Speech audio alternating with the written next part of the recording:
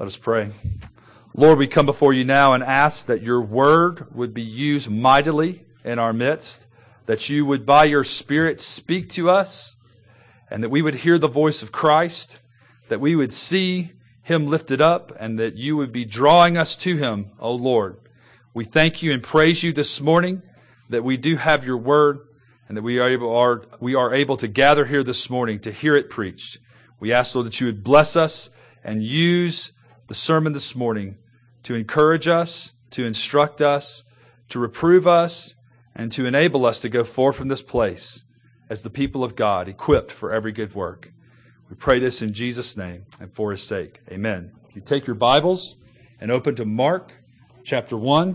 We're going to look at verses 35 through 45 this morning.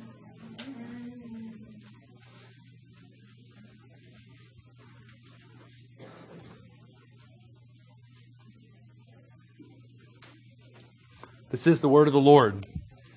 And rising very early in the morning, while it was still dark, he departed and went out to a desolate place, and there he prayed. And Simon and those who were with him searched for him, and they found him and said to him, "Everyone is looking for you." And he said to them, "Let us go to the next towns, that I may preach there also, for that is why I came out." And he went throughout all Galilee, preaching in their synagogues and casting out demons. And a leper came to him, imploring him, and kneeling said to him, "If you will, you can make me clean." Moved with pity, he stretched out his hand and touched him and said to him, "I will be clean." And immediately the leprosy left him, and he was made clean. And Jesus sternly charged him and sent him away at once, and said to him, "See that you say nothing to anyone, but go, show yourself to the priest, and offer for your cleansing what Moses commanded for a proof to them." But he went out and began to talk freely about it and to spread the news so that Jesus could no longer openly enter a town, but was out in desolate places. And the people were coming to him from every quarter. The grass withers and the flower fades, but the word of our God endures forever. Amen. Please be seated. You remember that we're continuing in our series here to look at the real Jesus. I want to continue to lay this out to you, and I want to continue to get you to think about this and to process this. We make a Jesus for ourselves. And that's why we need to constantly be confronted with the real Jesus. Because the Jesus that we make is not a Jesus that can confront us. It's not a Jesus that can rebuke us. It's not a Jesus that can help us. It's not a Jesus who can really heal us. We have to keep coming back and dealing with the real Jesus.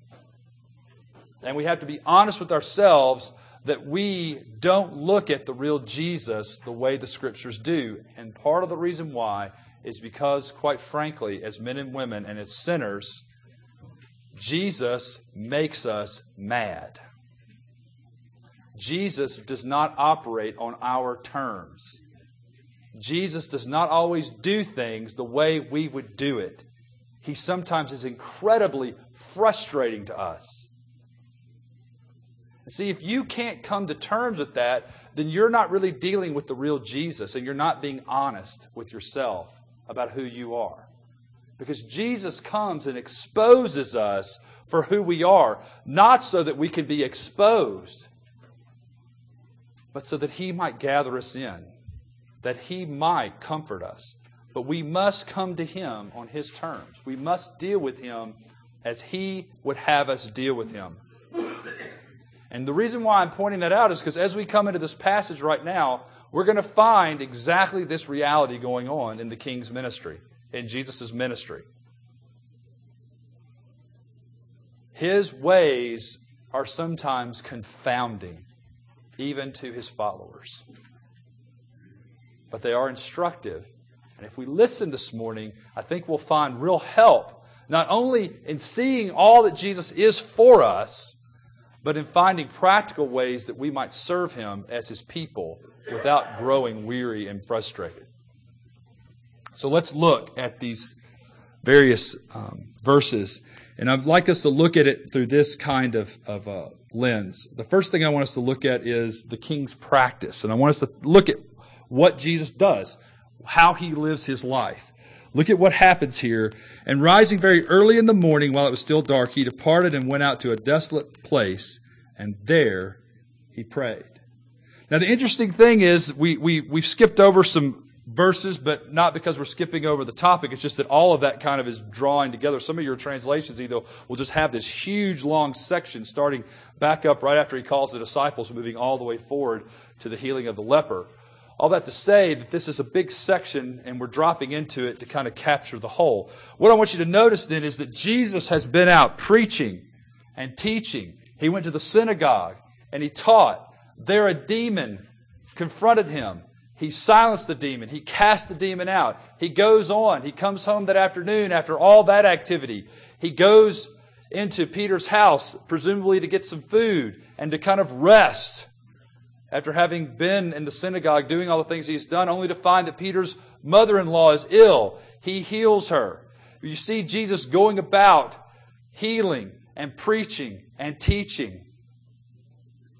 And I can be honest with you, as a preacher, I think about, when I read this passage, I think about Jesus rising early in the morning. I'd much rather be staying up late to pray than rising early to pray. It's because of how I'm wired. But the thing is that Jesus was often up early and to bed late. And the idea we see here is one that Luther expressed when he said, "Lord, I have so much to do today, I can't afford not to pray."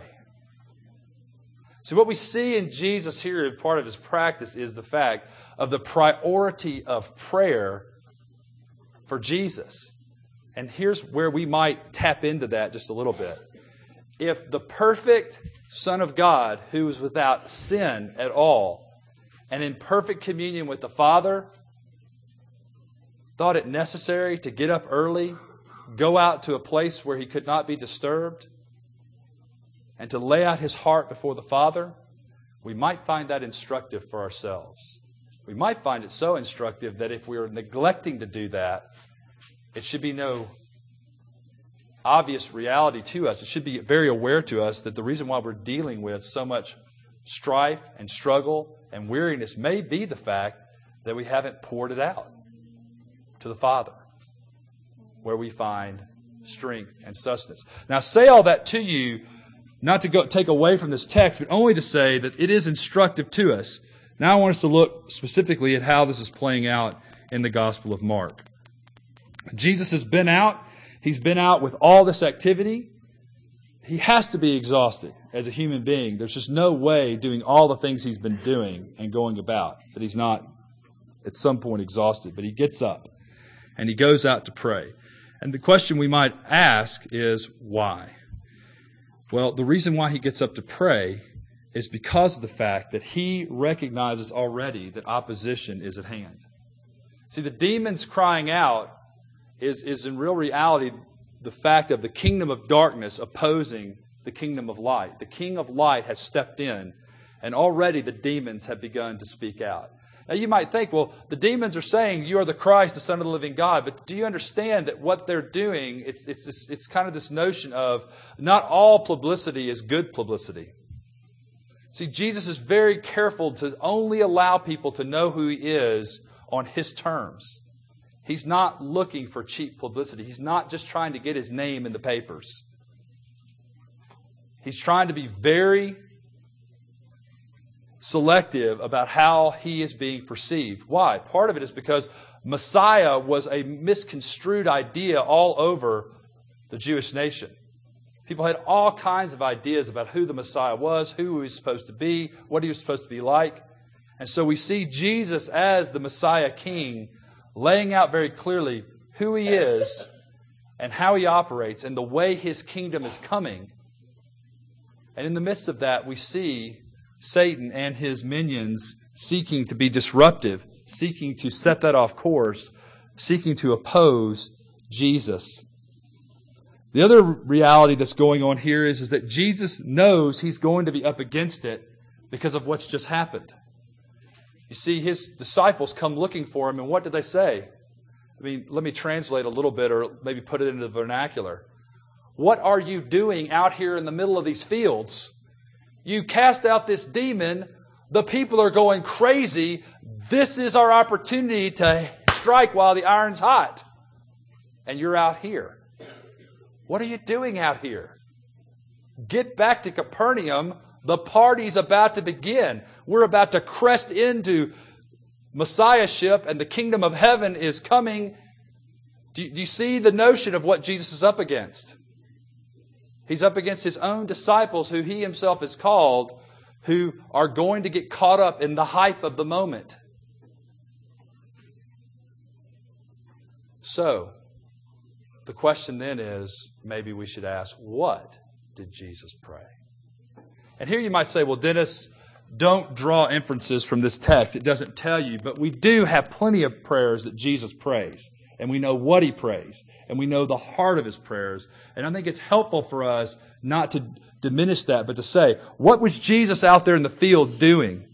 Well, the first thing we know that Jesus did when He prayed was He began with a nomenclature. Father. And you might see that as not that big a deal, but I think it's imperative that we see the notion that Jesus prays, Father. In fact, it's how He taught His disciples to pray. When you pray, pray, Our Father, who is or art in heaven. Holy is your name.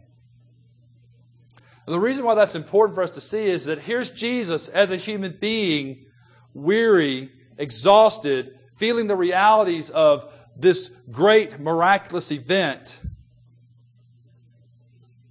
And He goes out to once again identify who He is in the midst of all that. And you might think that's not a significant thing, but listen, men and women, when all the bustle and hustle is going on around us and things are going and activity is abounding, one of the things we all forget is who we are.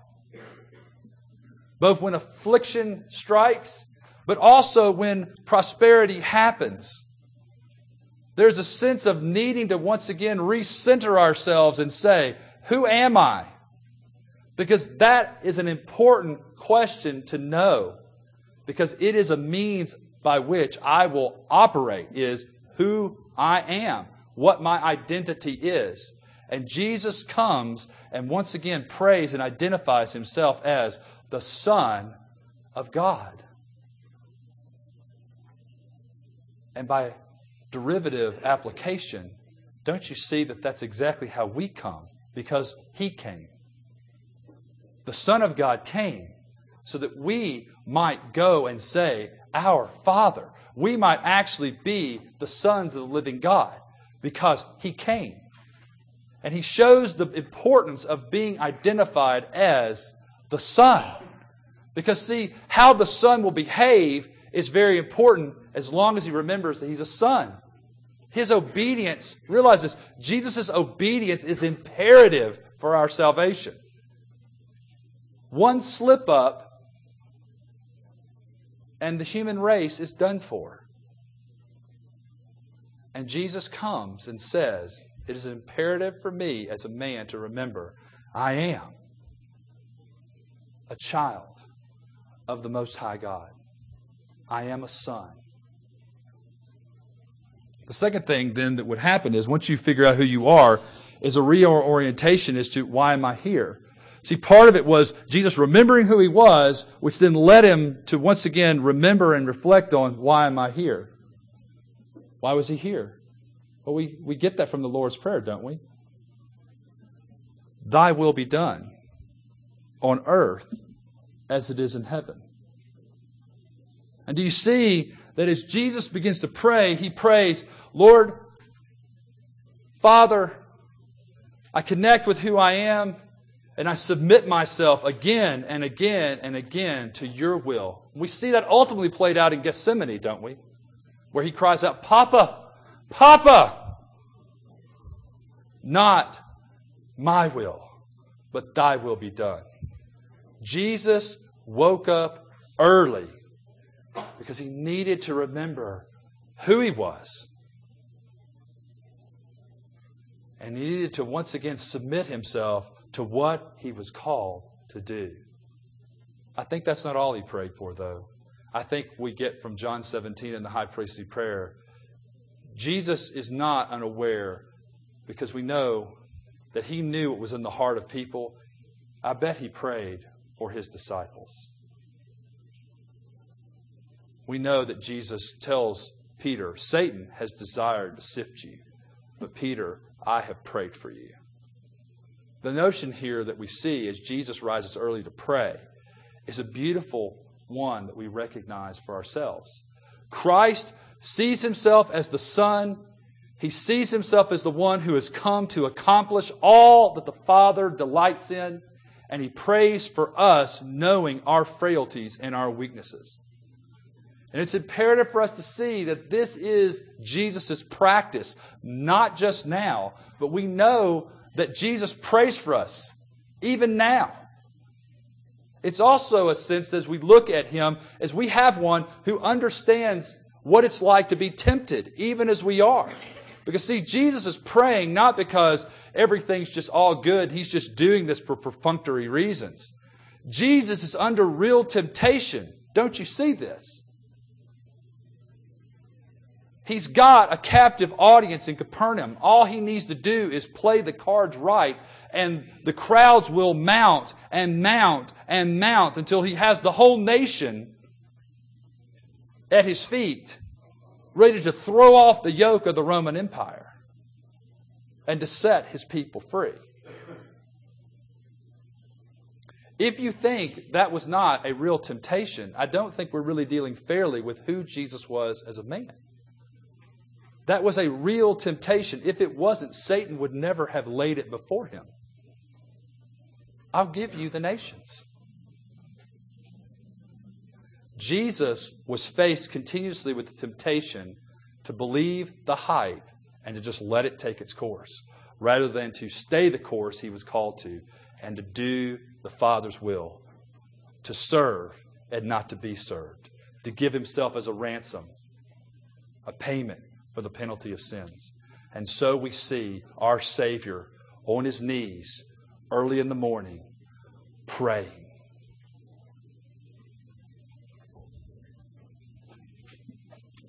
The second thing I want us to look at then is the king's purpose. We see now that, as I've said before, that Simon and some of the others who were with him, presumably James and John and probably Andrew, since they were at Peter's house, where Peter and Andrew lived. And it says that they came out and said, everyone is looking for you. And he said to them, let us go to the next towns that I may preach there also, for that is why I came out.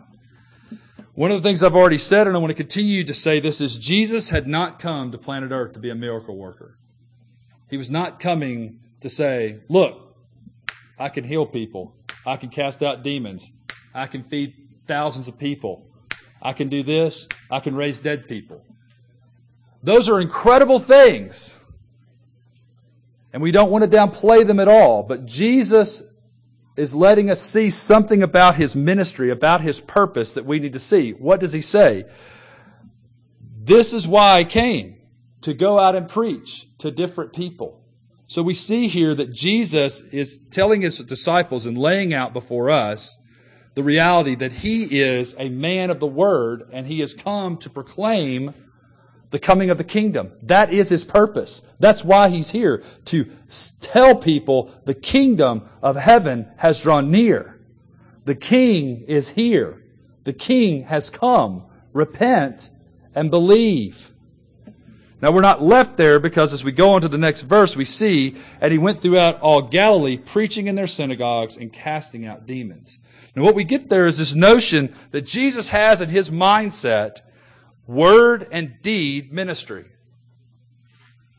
Now I'm not making this up. This is what he's doing. He goes out, he preaches the word, and he shows as a manifestation of the reality of the kingdom deeds in keeping with the kingdom. Demons are cast out.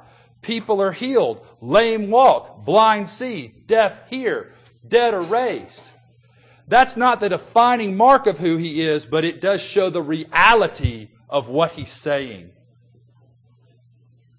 And Jesus lays out, and throughout the rest of the Gospel of Mark, we will see the reality that He preaches and teaches the coming of the kingdom, and He shows the reality of it in His actions. The kingdom has come. Repent and believe. Here's the reality. The kingdom has come. Repent and believe. Here's the reality. Now, this becomes incredibly instructive for the church. Because, see, we need to ask ourselves as we look at what Jesus is doing and as we claim to be His disciples and His followers, are we in keeping with the Savior's purpose and way? Because we have on the one hand churches that tend to swing all the way hard right, and they become churches that all they are about is people converting and being like they are. I'm not saying that's all wrong. But the whole tenor of the ministry becomes one of people need to believe, and they need to believe in this way and in this pattern and in this particular setting. And that tends to set them off on this spectrum. And on the other spectrum, you have, if we want to use that spectrum of right and left, we'll use it. To the left, we have churches that are all about deed ministry, right? They're always out doing some good deed. As the Wizard of Oz would say, they're good deed doers. That's why they exist. The point, though, is what Jesus says is, look, if you have the Word with no reality, it's vacuous. And if you have a demonstration of the reality without the power of the Word, it's vacuous. And this is why in both cases what you find is that these two tendencies tend to revolve around the idea of being fundamentalistic rather than being gospel. Because this group over here is fundamentalistic about doing deeds for the poor. And if you don't see things the way we see it, and you don't do it the way we do it, you're just dead wrong. And you have on the other end of the spectrum people who say if you don't see it the way we see it and you don't do it the way we do it, you're just dead wrong. And don't put Jesus in the middle. Put Jesus as a completely different way. Jesus' way of ministering is saying the reality of the power of God never is without deeds. See, we just confessed it in Titus, right? The grace of God has appeared, teaching us to say no to unrighteousness, to say no to unbelief, to say no to those things which enslave us and lead us away from Christ. But to make us what?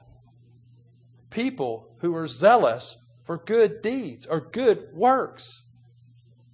Not because they do anything for us in the sense of our salvation, but the reality of our salvation is demonstrated. See, that's why we tell people about Christ. Because we know what He's done.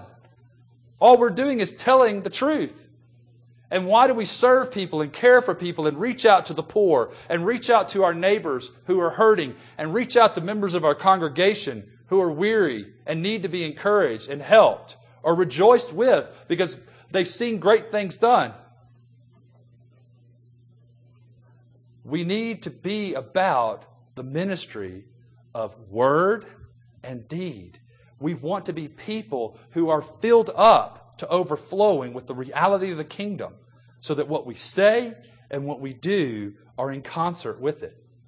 In that sense, we are seeing the reality of Jesus' ministry poured out through us because of all that He has been for us. He has been the one who has come and has ministered and has demonstrated the power of the kingdom. And that's what we see here. We see Him praying. We see His practice. We see His purpose. He's accomplishing it. He's doing what is necessary to lay out the kingdom of heaven. The reality is that Jesus does not heal everybody in Palestine. The reality is He doesn't raise every person that died. He doesn't heal every leper. He doesn't do that. When He does it, it always is a demonstration of the reality of the word He has spoken. The kingdom of God has come. The time is fulfilled. Repent and believe. The other thing I want us to notice here about how Jesus is dealing with us is that he ministers to both physical needs in order to minister to spiritual needs. And we're going to see that in just a moment.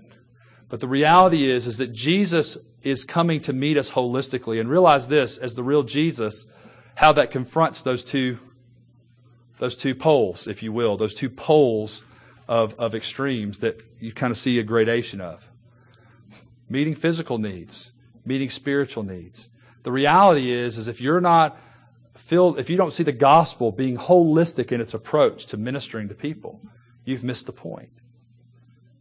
Jesus cared for whole people, their well-being physically, as well as the greater need they had, which was for salvation and forgiveness of sins.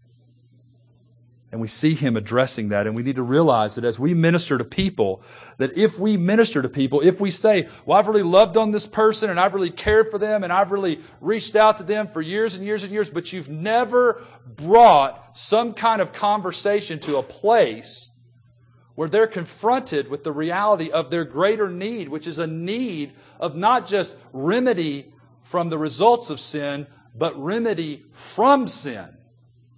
In other words, they need to hear that Christ has come to rid them, forgive them, cleanse them, purge them of sin and all its manifestations. Then you have not ministered to the whole person. In the same way, if you're standing there talking to someone who's starving to death and say, repent and believe, without at least giving them some bread so they can hear you over the growling of their stomach, you have not ministered to the whole person. Jesus ministers to whole people. And see how that comforts us. Do you see what that's telling us about how Jesus ministers to us? I've tried to press you to where that should lead us, only to draw it back and say, the reason why it presses us there, because we come back and we say, isn't that exactly what Jesus does to us?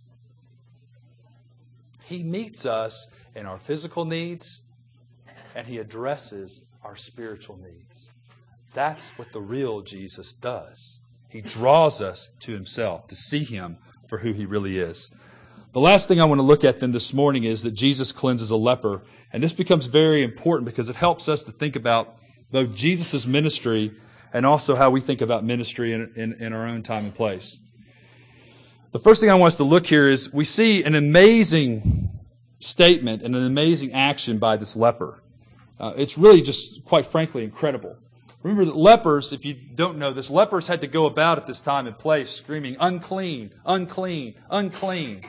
They had to tear their clothes. There was no sense of them saying they were fashionable. I don't know what fashion would have been for a leper, but it would have been basically the look completely disheveled. They've been losing fingers and appendages, toes, maybe feet. They're walking around on stumps. They have stumps. They're all wrapped up. Their flesh is rotting on them. I mean, it's just a horrible existence. And they're cut off from their family and friends.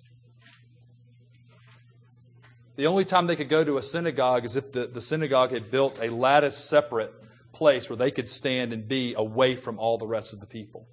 They were completely alienated and separated.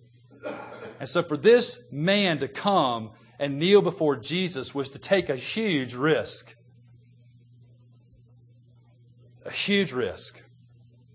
Because literally, if this was found out, and we have no idea whether he came to Jesus and there was a crowd around him, or he came to Jesus and it was just a few, the point to say here is that he could have been stoned for what he had done. And probably would have been, had Jesus not acted. But notice what he says. Notice the heart attitude that he demonstrates. If you want to, you can make me well. There's something instructive about that for us. There's no doubt in his mind that Jesus has the ability to heal him. The real question is, does Jesus want to? And there's a real sense of submission and humility in this man's statement that is really, quite frankly, amazing given the pain and the suffering that he's endured over his life. I think if I was really, truly honest with myself, I'd be coming and saying, you got the power, do something now. And this leper says, if you want to, you could make me well. Now, another amazing thing about the incredible action that takes place is not just what the man does, but look at what Jesus does. Here we see the king's pity. Moved with pity, moved with compassion, he stretched out his hand and touched him and said to him, I will be clean. Now, we've seen and we will see, but those of you who've read the gospel know Jesus can say, be healed. He can think, be healed. He can be walking away from you and his shadow fall on you, be healed. Why does Jesus touch this man? See, we see something about Jesus in this passage that is really overwhelming.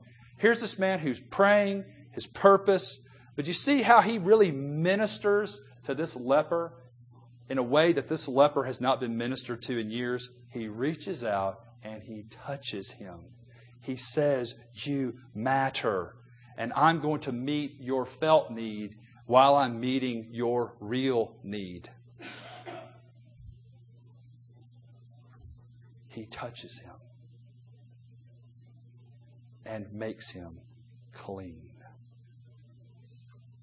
Now, we need to see the reality of that because we need to understand that what we see in some sense here is the reality of as we come to the Lord, this is who we meet. Someone who reaches out and doesn't just in a sterile way say, okay, be forgiven. Now move on out.